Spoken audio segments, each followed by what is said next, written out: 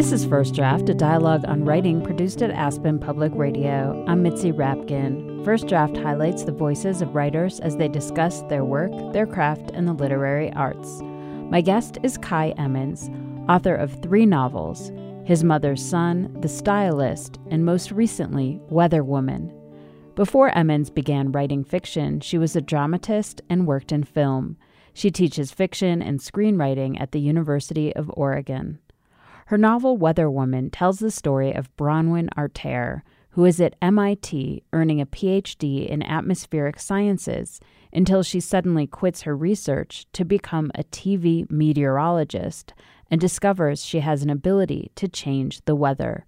We began the discussion with Emmons explaining the impetus for this novel. Well, I think it's a novel that has been brewing for many years and possibly even in a way since childhood, because I've always been interested in the weather and excited by extreme weather, not scared of it, but just kind of excited about, snow, blizzards that kept us home from school and hurricanes. And I didn't see much of tornadoes back east, but at any rate, I always was excited by it.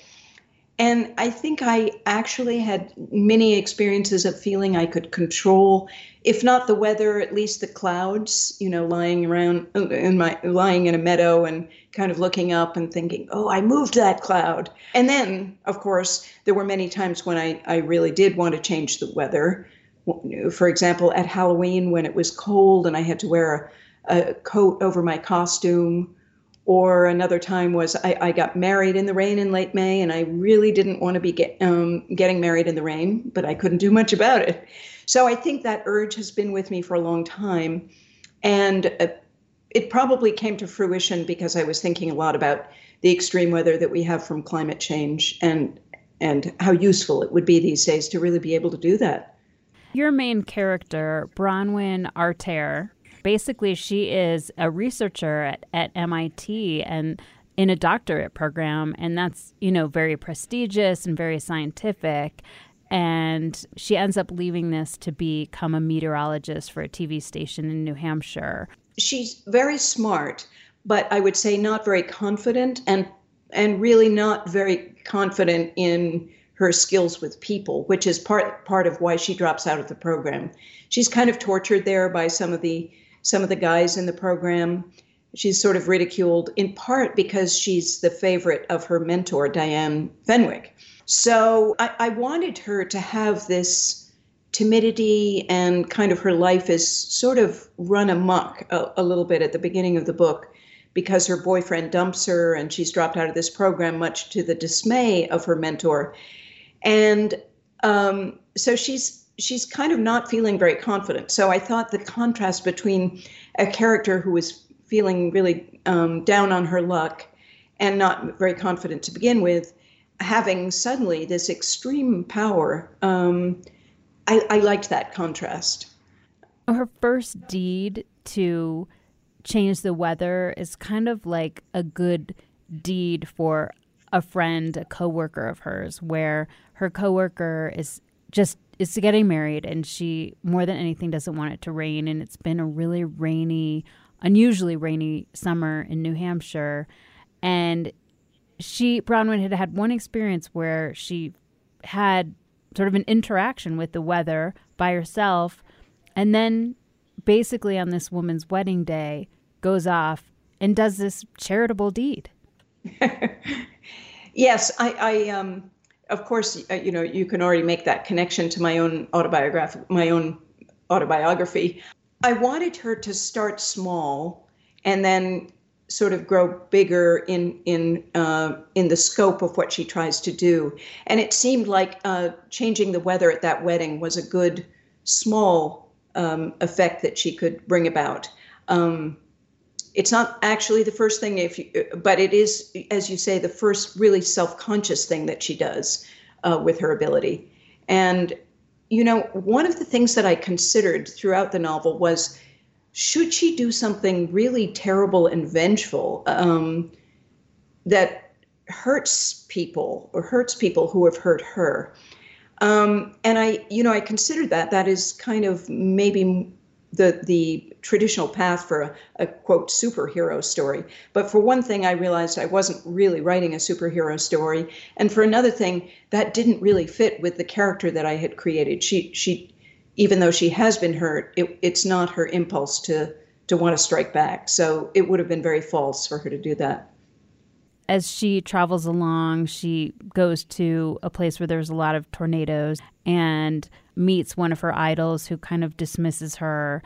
And Right. I think underneath this was a question for me of the desire for recognition or not, because I don't think she really sought out to be recognized. She certainly wasn't looking for fame, but on some level, recognition and affirmation are the same. And I'm wondering if you thought about that concept.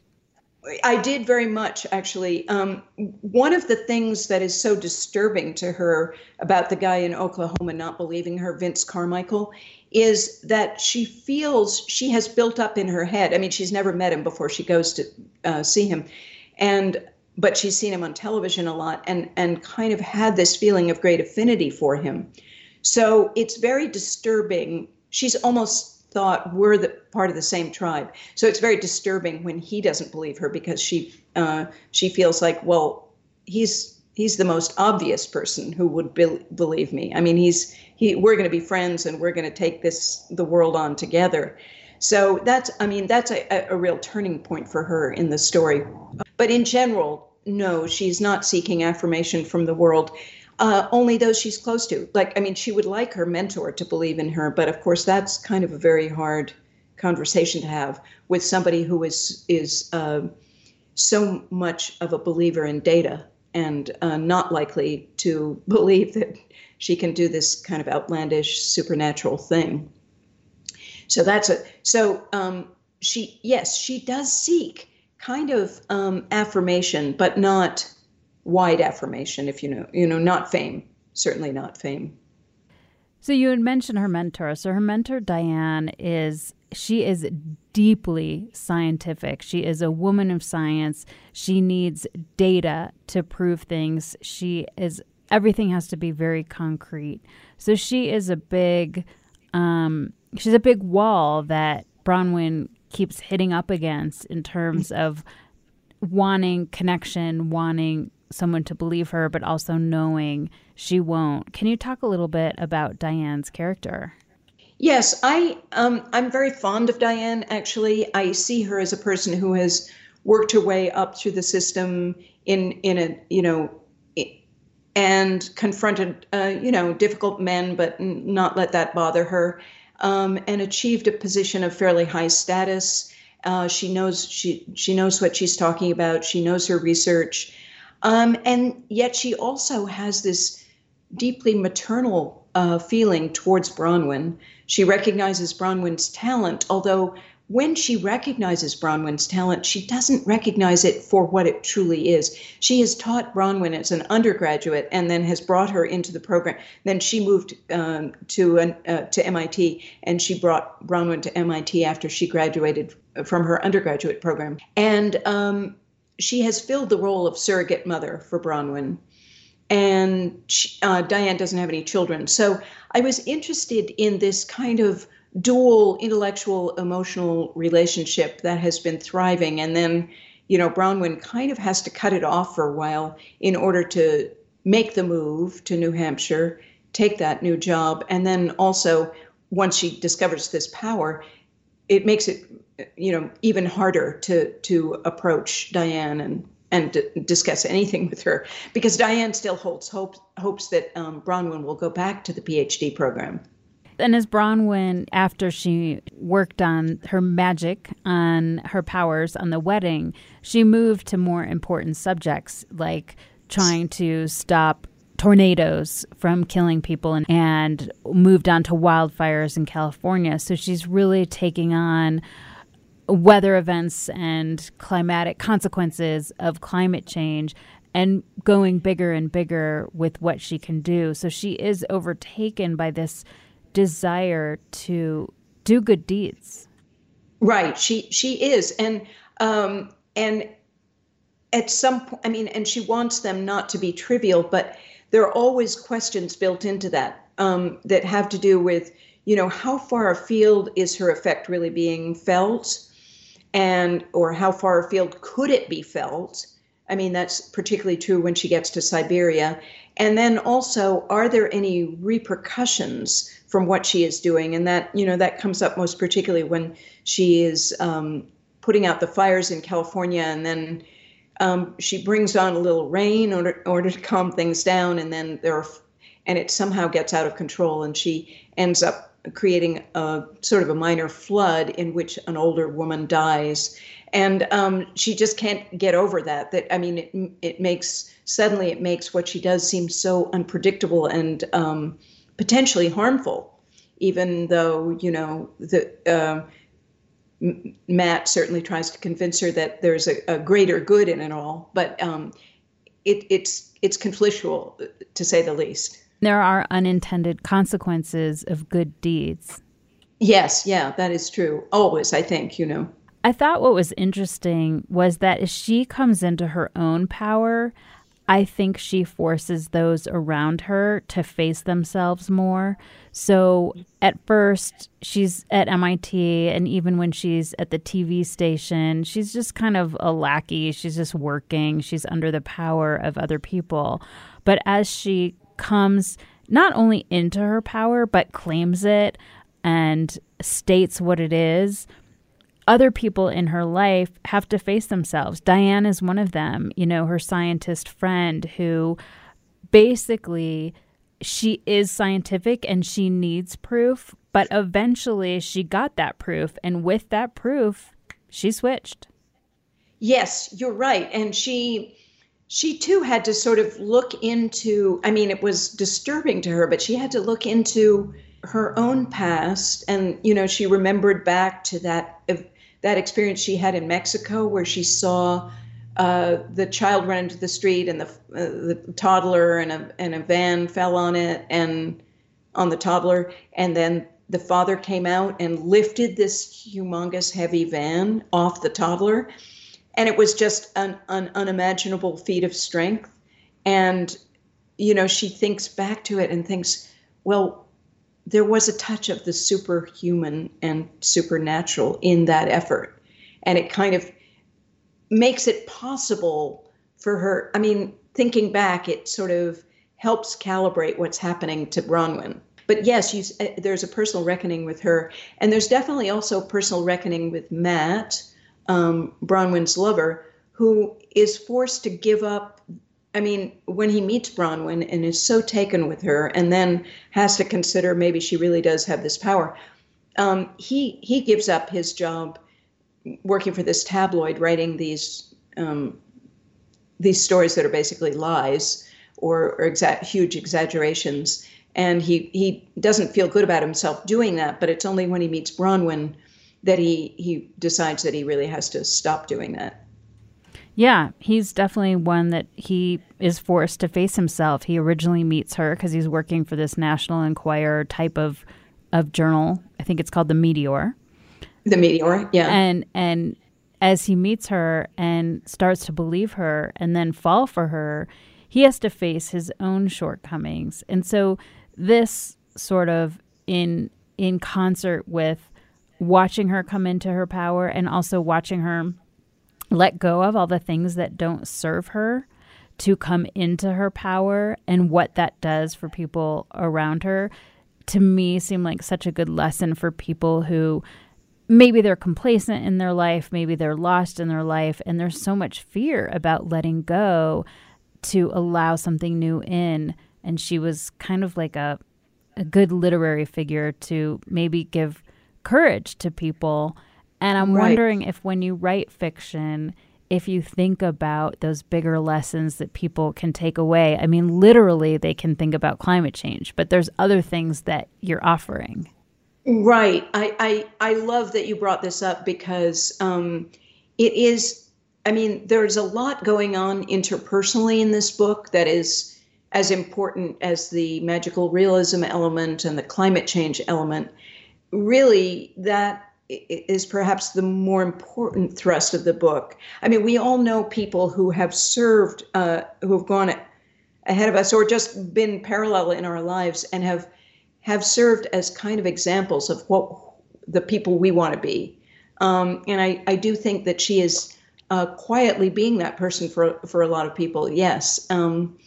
And, thinking deeply about what it is she does and what she has to offer. And at the end, and really not allowing herself to be bullied by anybody, whereas at the beginning, she is a little bit bullied by people. At the end, no. As you get deeper into the book, there's weather and there's climate. And I kind of think of them as two things. And, as she gets into these bigger climate incidences, like that the permafrost might be melting in Siberia and the methane gas that's being released there because it's melting is changing the temperature of the earth. And the wildfires are more related to climate than stopping rain at a weather, although they are all interconnected.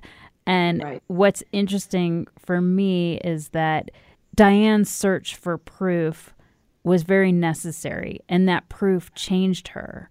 But proof has not changed many climate skeptics. That's true. That is so true. And ultimately, one of the things that I was interested in also as I was writing the book was how it's wrong to think of scientists as being slavishly devoted to data exclusively, because they too often act on hunches and intuitions. And in fact, that often is the catalyst that gets them going on their research. So I wanted to, and I think that is something that at the end of the book, Diane would probably be more willing to acknowledge than at the beginning of the book. And, I've had I thought about writing an article about this, which I haven't really written, but I started interviewing or just talking to scientists that I know and asking them about the role of intuition in their work. And it was very interesting because they all acknowledged it. Yes, definitely. I'm assuming that you're interested in climate change, and I've read that you've done a lot of research about it to write this book, but I'm wondering if writing this book made you feel deeper about something, changed anything in you, or you found anything new? I did do all this research. Some of it was, I began, with a lecture series about meteorology, that a Great Courses lecture series that was an introduction, but it was still largely beyond me scientifically. It was a great place to begin, and I felt fairly grounded after that. And then I read things, in physics and neuroscience, and then climate change, very specifically climate change. Man, I read so many good books, and many that I want to revisit. One was this wonderful book by Craig Childs called Apocalyptic Planet. Oh, and I read a lot of books about clouds. Yeah, I really enjoyed the research, and I was sort of doing it alongside the writing. I didn't sort of take time out to research. I was doing it as I wrote. And the second part of that question, which is how has my feeling about climate change changed over the course of writing the book and since I've written the book? It has changed a lot. And I think that part of that is because in these last few years, the world's relationship to climate change has changed a lot. And we have recognized it. Many of us have recognized how dire the situation is, and yet there is, to a large degree, such lack of movement on the issue. And the recent IPCC report was so alarming and so, posited that the dire consequences are going to be hitting us by 2040. And of course, they already are, in the form of all these hurricanes and floods and whatnot. Not to mention fires that we've seen a lot of out here. And I wish I could say that I felt more optimistic. I don't think we have a strategy for dealing with it yet. And there are a lot of people who are looking towards technology and carbon capture and sequestration and that kind of thing as a final solution. But those technologies are so much in their infancy and so expensive to administer over vast distances that it right now it's not very realistic. I guess I would have to say, and I really feel bad saying this, I feel a lot bleaker than I felt when I started. I hate to say that. I mean, not so bleak that I I think everybody should just give up and not do anything, because that's not at all the way I feel. But I feel like we need to, the task is Sisyphean at this point. We have to, but we still have to keep rolling that boulder up the hill, and work with 350.org and do what we can. And in particular, I think we have to think about things that we can do collectively, because, if a handful of people go out and buy electric cars, or stop driving altogether, or, recycle more massively, or whatever, that does not really address the global problem. We really need to cooperate. That's what I was getting to with the white fox at the end of the story, who says to Bronwyn, "Where are your people? You can't just do this alone. You need other people helping you." So at the end, Bronwyn's love interest, Matt, and Bronwyn and Diane all travel to Siberia. Diane's trying to get some data from a shared server that many countries are involved in, getting data from these ice fields and climatic weather. And the Russian who's in charge is basically saying, you're not part of it anymore and you can't have it. And this idea that the data belongs to everyone, but the climate belongs to everyone. And so that in the end, maybe she broke some laws to try to get the data to help prove that the climate change is really happening. And what kind of laws do we have to break if things keep changing in this country to either circumnavigate or go around to try to protect the climate and the earth that most people, I think, love? Yes, I know. It's a question that's really on my mind. I went not that long ago it was a Climate Day event that put on by 350. Well, it was put on by a lot of different organizations, actually. And 350.org was doing these trainings, or we were signing up to do trainings. And one of the questions they were asking us is, are you willing to be arrested in some of these actions that we might do? And so we didn't have to say right off the bat, but we have to consider it. So I'm thinking about that question. Can you read a passage from an author that speaks to you or influenced you as a writer? Yes. One of the writers that I've always loved, and I'll read anything she writes, is Alice McDermott. And I think one of the reasons I love her is she just has such a sort of a humble approach to the lives she writes. She writes about humble people, and she's humble in her approach to them. And so I wanted to read the opening paragraph of one of her early novels called That Night. That night, when he came to claim her, he stood on the short lawn before her house, his knees bent, his fists driven into his thighs, and bellowed her name with such passion that even the friends who surrounded him, who had come to support him, to drag her from the house, to murder her family if they had to, let the chains they carried go limp in their hands. Even the men from our neighborhood in Bermuda shorts or chinos, white t-shirts and gray suit pants, with baseball bats and snow shovels held before them like rifles, even they paused in their rush to protect her.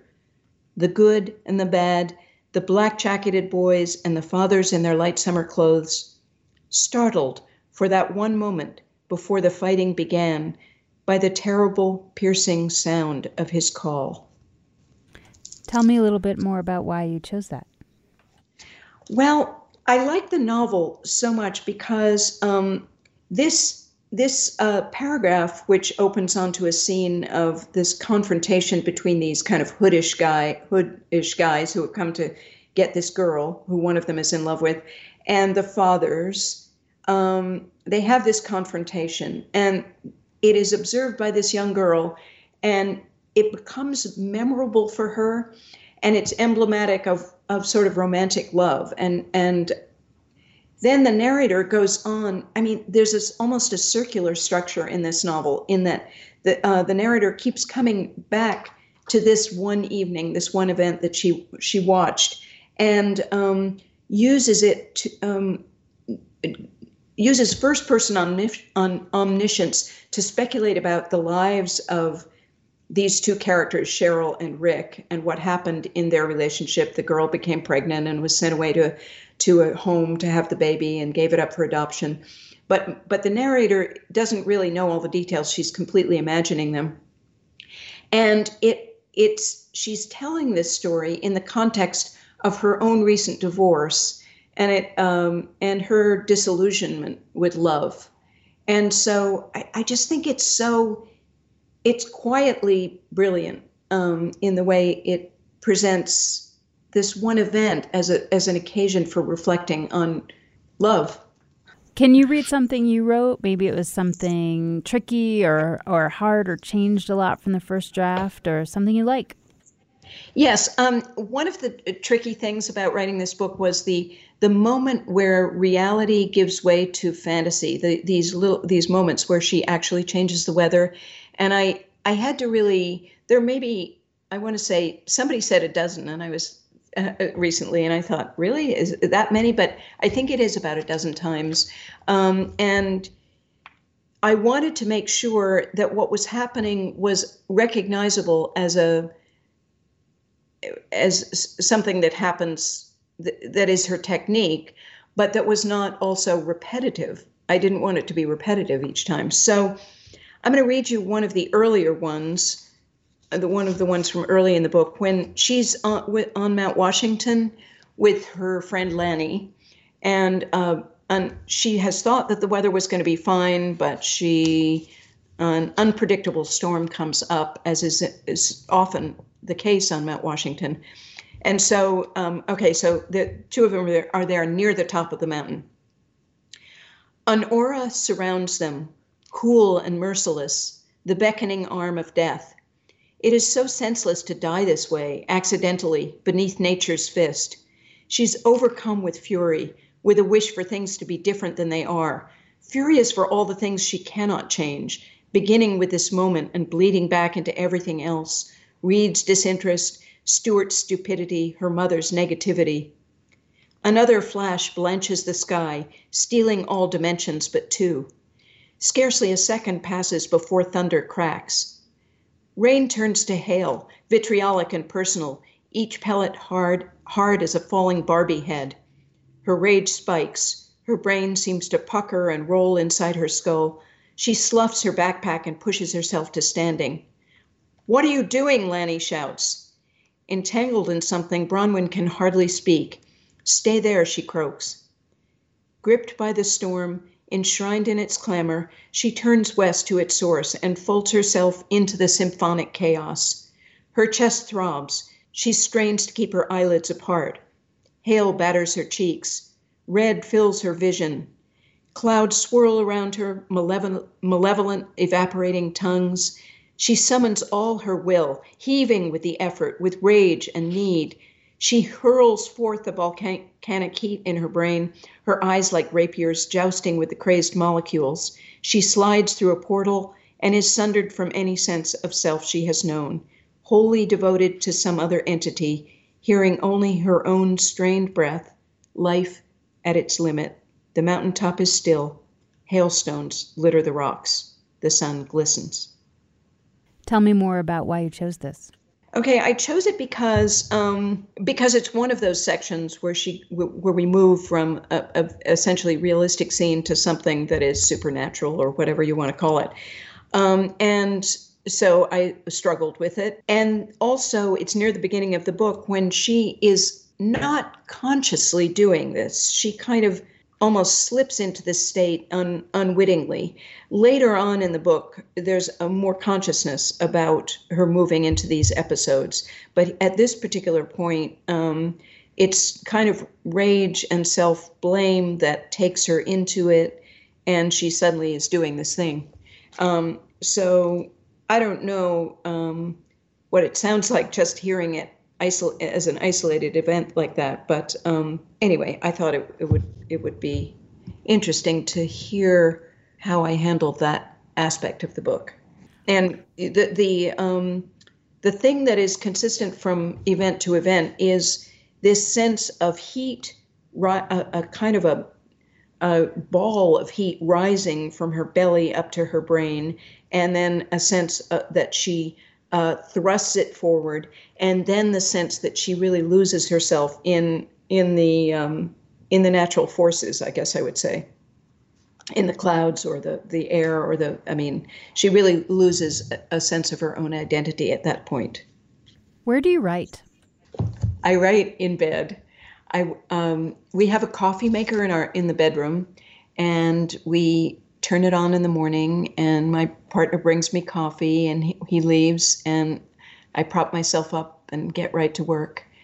And I write longhand, and so I don't have to turn on my computer or deal with the possibility of any kind of email or text or anything like that. So I just find that writing as close to the dream state is a good thing, and without any kind of interaction with the world. And bed seems like a place where no one can interrupt me. Where do you go, or what do you do to get away from writing? Usually it's something physical. Either I go to yoga, or I take a walk, or sometimes I kayak or hike or whatever.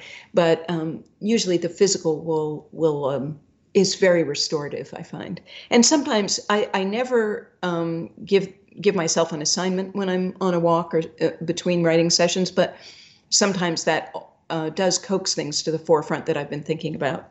Who do you show your work to first to get feedback? My partner, Paul, who is very attuned to what I'm aiming for. So he's the best first stop. And he's a really good critic. He sees things that I don't see. And then after that, I have a small writing group, just 2 other people, and I usually show them next. And then a couple of close friends who are not writers, who are just readers. So, how have you dealt with rejection? Well, that's a good question. Before I was a fiction writer, I worked in film and faced a lot of rejection there, of course, as any artist does. But what I realized was that the recovery from rejection became quicker each time. And so I just learned to kind of ride through it, get used to it, and think about it as a step closer to acceptance. I mean, I don't think there's any way you can kind of let it not affect you at all, but I do think that you can definitely learn to let it not bring you down. And what is your favorite word? Oh, now, are you going to pin me down to a single word? No, I won't. Because I love words. And one thing I thought I would mention is that I do love contronyms, words that have 2 opposite meanings, like cleave or dust or sanction. But that's a whole different thing. If you have to pin me to one word, well, I'm going to say 3. One word I like is callipygian, which means having a comely buttocks. And it's not a word that is easy to use, but it's just a fun and funny word. And it's amazing that there is such a word. So that's one that I like. And then I like, I was thinking of a couple of words that I like that have to do with weather. Mizzle, which is a fine rain or drizzle, and broom, which is a fog. And those are I like the sound of those words, broom and mizzle. I often fall for a word because of its sound. You've been listening to First Draft, a dialogue on writing produced at Aspen Public Radio. My guest was Kai Emmons, author of Weather Woman. You can follow First Draft on Facebook. Just look for First Draft, a dialogue on writing, and click like, and on Twitter at First Draft APR. You can email me at firstdraftwriters@gmail.com. The theme music for First Draft was produced and performed by Murph Mahaffey. I'm Mitzi Rapkin. Thanks for listening.